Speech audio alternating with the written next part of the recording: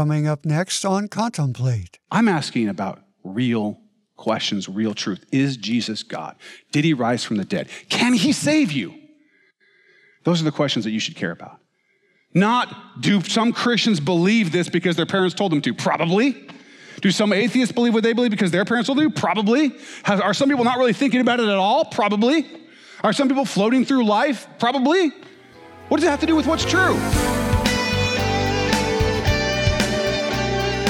We're in for another powerful lesson today as Pastor David continues to teach about sincere belief and why we believe what we believe. And the bottom line, nothing changes the truth.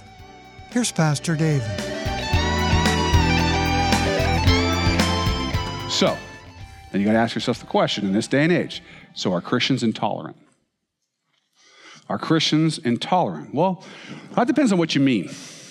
Christians are actually very tolerant legally and socially. And what I mean by that is Christians, was a guy who kind of worked through different types of tolerance: legal tolerance, social tolerance, and intellectual tolerance. Legally and socially, Christians are very tolerant. It means we want the laws to exist so that everybody can believe whatever they want. We think it's important that everyone has the ability to make up their own mind, that everybody gets to say, this is what we believe is true, bring all the ideas in, and then you get to come in, you get to decide what you believe. We think the law should protect you in that. We also socially think that you're made in the image and likeness of God and that Jesus loves you. And so we ought to treat you as we would want to be treated, right? And so in social life, if you disagree with us, that's okay with us. We're still going to be nice to you. We're still going to be kind to you. We want to talk with you. We want to listen to you. That's the Christian worldview. It's very tolerant, but it is not intellectually tolerant. Christians do not believe that different ideas that say contradictory things can both be true at the same time. We don't believe that because it's not true. And it doesn't matter how nice it is or how nice it makes you feel or how tolerant it makes you feel, it's just simply not true. And we're not going to live in a fantasy world just to make people happy. I'm sorry. It's just the way it is. So we're tolerant. You can believe what you want. We'll protect your legal right to do that. You're tolerant. We're tolerant. You can believe what you want. Socially, I'll hang out with you, even though you believe different things than me, but I will not pretend like we're both equally right about what we think, because that's just nonsense. Literally nonsense. It makes no sense. And so I don't believe we are intolerant in any way that's important. I think we ought to treat everyone with respect. But I don't believe that just because I respect you, that I have to equally believe or equally value every opinion that you have. Okay? No one who's being logical and reasonable can properly believe that conflicting or contradicting ideas can both be true at the same time. And if you go back and you read the story of the church, the beginning of the church in Acts, what you will not find is intolerance. You will not find the church coercing people to believe in the gospel. That may have happened at different times in history, but that was a people thing, not a Bible thing, not a Jesus thing, not a God thing. And you can see that from the very beginning. From the very beginning, we just want to put the ideas out there. We just want to proclaim what we believe is true and give you the opportunity to believe it or not believe it. Weigh the evidence. We're going to lay it out. We're going to lay out the evidence that Jesus is God, that he rose from the dead. You weigh it, you decide. But we're not going to pretend like there are no consequences for untrue belief. I'm sorry, I'm not going to pretend, because I love you too much, I'm not going to pretend like there are no consequences for you holding beliefs that are untrue, because there are consequences. No matter what those beliefs are, there are always consequences for holding beliefs that are untrue. Now, it depends on the particular belief, how serious that consequence is. If you don't believe that George Washington was a general in the late 1700s, probably the worst thing that's going to happen to you is you might get a few points off on your U.S. history quiz, right? Not know what a quarter is. I don't know. Right? I think it's on the dollar bill too. I don't know. Probably nothing that big. Probably not a big deal. However, let's say that you believe there's no such thing as gravity. That's going to have a little bit bigger consequences the first time you try to float. Right? If you believe there's no such thing as right or wrong, that's going to have pretty big consequences as you harm yourself constantly and harm other people constantly in living your life. And if you believe that you can get to heaven or nirvana or the next thing or whatever by yourself on your own merit because of the good things that you do and that there's not going to be any judgment after death, that can have eternal consequences, the most serious kind. That's why we're so serious about this. Listen, it doesn't matter what feels good to you. It matters what's true. It doesn't matter whether you sincerely believe something. It matters if what you believe is true. That's what matters. Because we love you. We want you to know the truth. We want your sincere beliefs to be true beliefs so that you can know the love and grace and forgiveness and truth of Jesus Christ. That's what we want. As Americans, as people, we love options, right? That's how this whole thing comes about. This whole, like, every way gets you there. We love options. The Golden Corral buffet opened up in Vancouver recently, okay? I lived in Tennessee and Virginia. They had Golden Corrals there, so not that big of a deal to me. But here it was kind of like, woo! We like our options, right? We want to buffet religion. That's what we want to do. Little chocolate fountain over here, little whatever potatoes over here, and then let's put that cheese stuff, you know what I'm talking about, all over the whole thing. Am I the only one who does that? All right, fine. That's what we want, right? We can't deal with the difficulty and the exclusiveness of Christianity is the truth. And so we kind of buffet our way to religion because we like options. We want to make our own gods, our own little religion, right? A little Christianity here, a little Eastern spirituality over there, maybe a little hot yoga. They got those comfortable pants, right? You know what I'm saying? Some health and wealth, self-help books, a little Discovery Channel. Boom. I've got a religion. Makes me feel great. I can live with this. We don't want to believe that we live in a world where there's nothing bigger than ourselves. We want to believe that there's a God and so on and so forth, but we don't want to deal with the duty that comes with that, right? We want to buffet our way to a religion, one with a higher power but no obligation. That's what we want, right? C.S. Lewis called this kind of religion creative evolution or life force religion. This is one thing that he says. One reason why many people find creative evolution so attractive is that it gives one much of the emotional comfort of believing in God and none of the less pleasant consequences. When you are feeling fit and the sun is shining, and you do not want to believe that the whole universe is a mere mechanical dance of atoms, it is nice to be able to think of this great mysterious force rolling on through the centuries and carrying you on its crest. If, on the other hand, you want to do something rather shabby, the life force, being only a blind force with no morals and no mind, will never interfere with you like that troublesome God we learned about when we were children. The life force is a sort of tame God. You can switch it on when you want, but it will not bother you. All the thrills of religion and none of the cost. Is the life force the greatest achievement of wishful thinking the world has yet seen? Listen, we have to think it through. We cannot ignore our duty to be serious about seeking truth. Sincerely held beliefs that are untrue, will not cut it. They just won't cut it. A lot of people say, I just want to be a sincere person that tries to be a good person, quote unquote, right? I'm just trying to be a good person when it's convenient, right?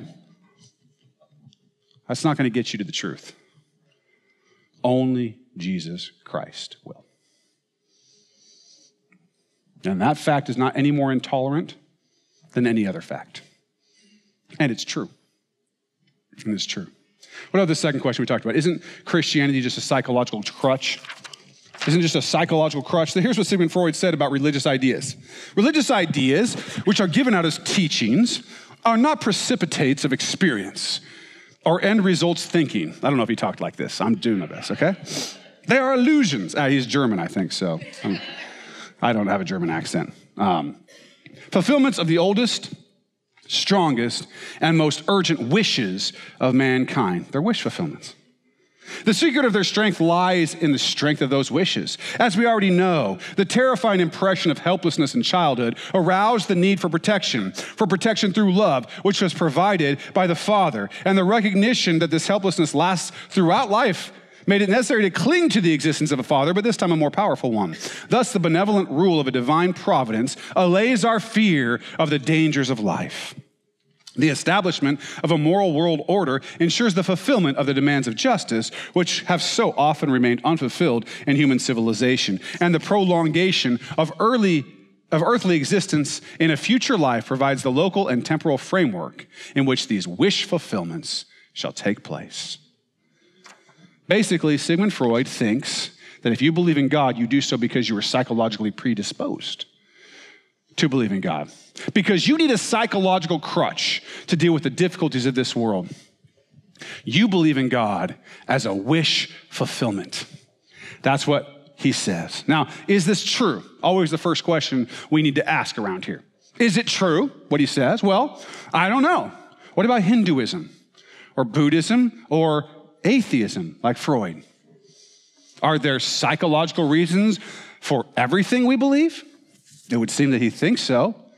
Then if so, should we trust anything that we believe? I wonder if Freud thought that atheism had the same problem, that it was some sort of psychological wish fulfillment. I mean, what wish fulfillment itch does atheism scratch? Well, let's look at it. Thomas Nagel, an atheist philosopher, I think he taught at NYU for years, says this: I want atheism to be true, and am made uneasy by the fact that some of the most intelligent and well-informed people I know are religious believers. It isn't just that I don't believe in God and naturally hope that I'm right in my belief. It's that I hope that there is no God. I don't want there to be a God. I don't want the universe to be like that. At least he's honest. If we want a crutch, if we want wish fulfillment, why not simply just believe that everything we do is okay? That would be more of a wish fulfillment, it seems like. What kind of a crutch is it to follow Christ in China or Iran or Iraq or Afghanistan or North Korea? What kind of a crutch? How is it helping you out to follow Christ and have a death sentence? Seems like a pretty bad crutch. Why can't we just believe what the new spirituality people believe, or what the atheists believe, that there is no right or wrong? We can do whatever we want. Why wouldn't that be more of a crutch? Why wouldn't that help allay my fears better? If we really want to wish fulfillment, why Jesus? Why would these first century Jews make up a suffering servant Christ instead of a Roman conquering, butt-kicking Messiah? If they were fulfilling wishes, let's be honest, which one did they need more at that time? The one where he's a suffering servant and then we suffer and are persecuted as we follow him and then we get to die. Or let's make up one where he comes and kicks all the Romans' butts and we're rich. Not a tough thing to figure out which one is a wish fulfillment. Jesus Christ does not say, take up your crutch. He says, take up your cross and follow me. Luke 9:23. Then he said to them all, if anyone desires to come after me, let him deny himself and take up his cross daily and follow me. That means die daily to yourself. That doesn't sound much like a crutch to me. People don't believe in Jesus Christ primarily because he makes them feel good. People believe in Jesus Christ because he is the truth. Belief in unicorns makes me feel good. It does. Doesn't make you feel good? Just think about a unicorn. Tell me you don't feel good, okay? But I don't believe in unicorns. You know why? Because the evidence isn't there. Unfortunately, because it doesn't make me feel good to think about them. But Jesus Christ, when I think about Jesus Christ, I do believe because the evidence is there, right? There are all kinds of things that could make me feel good to believe them, but I don't just believe them because it would make me feel good. I believe things that are true because the evidence says that they're true. Okay?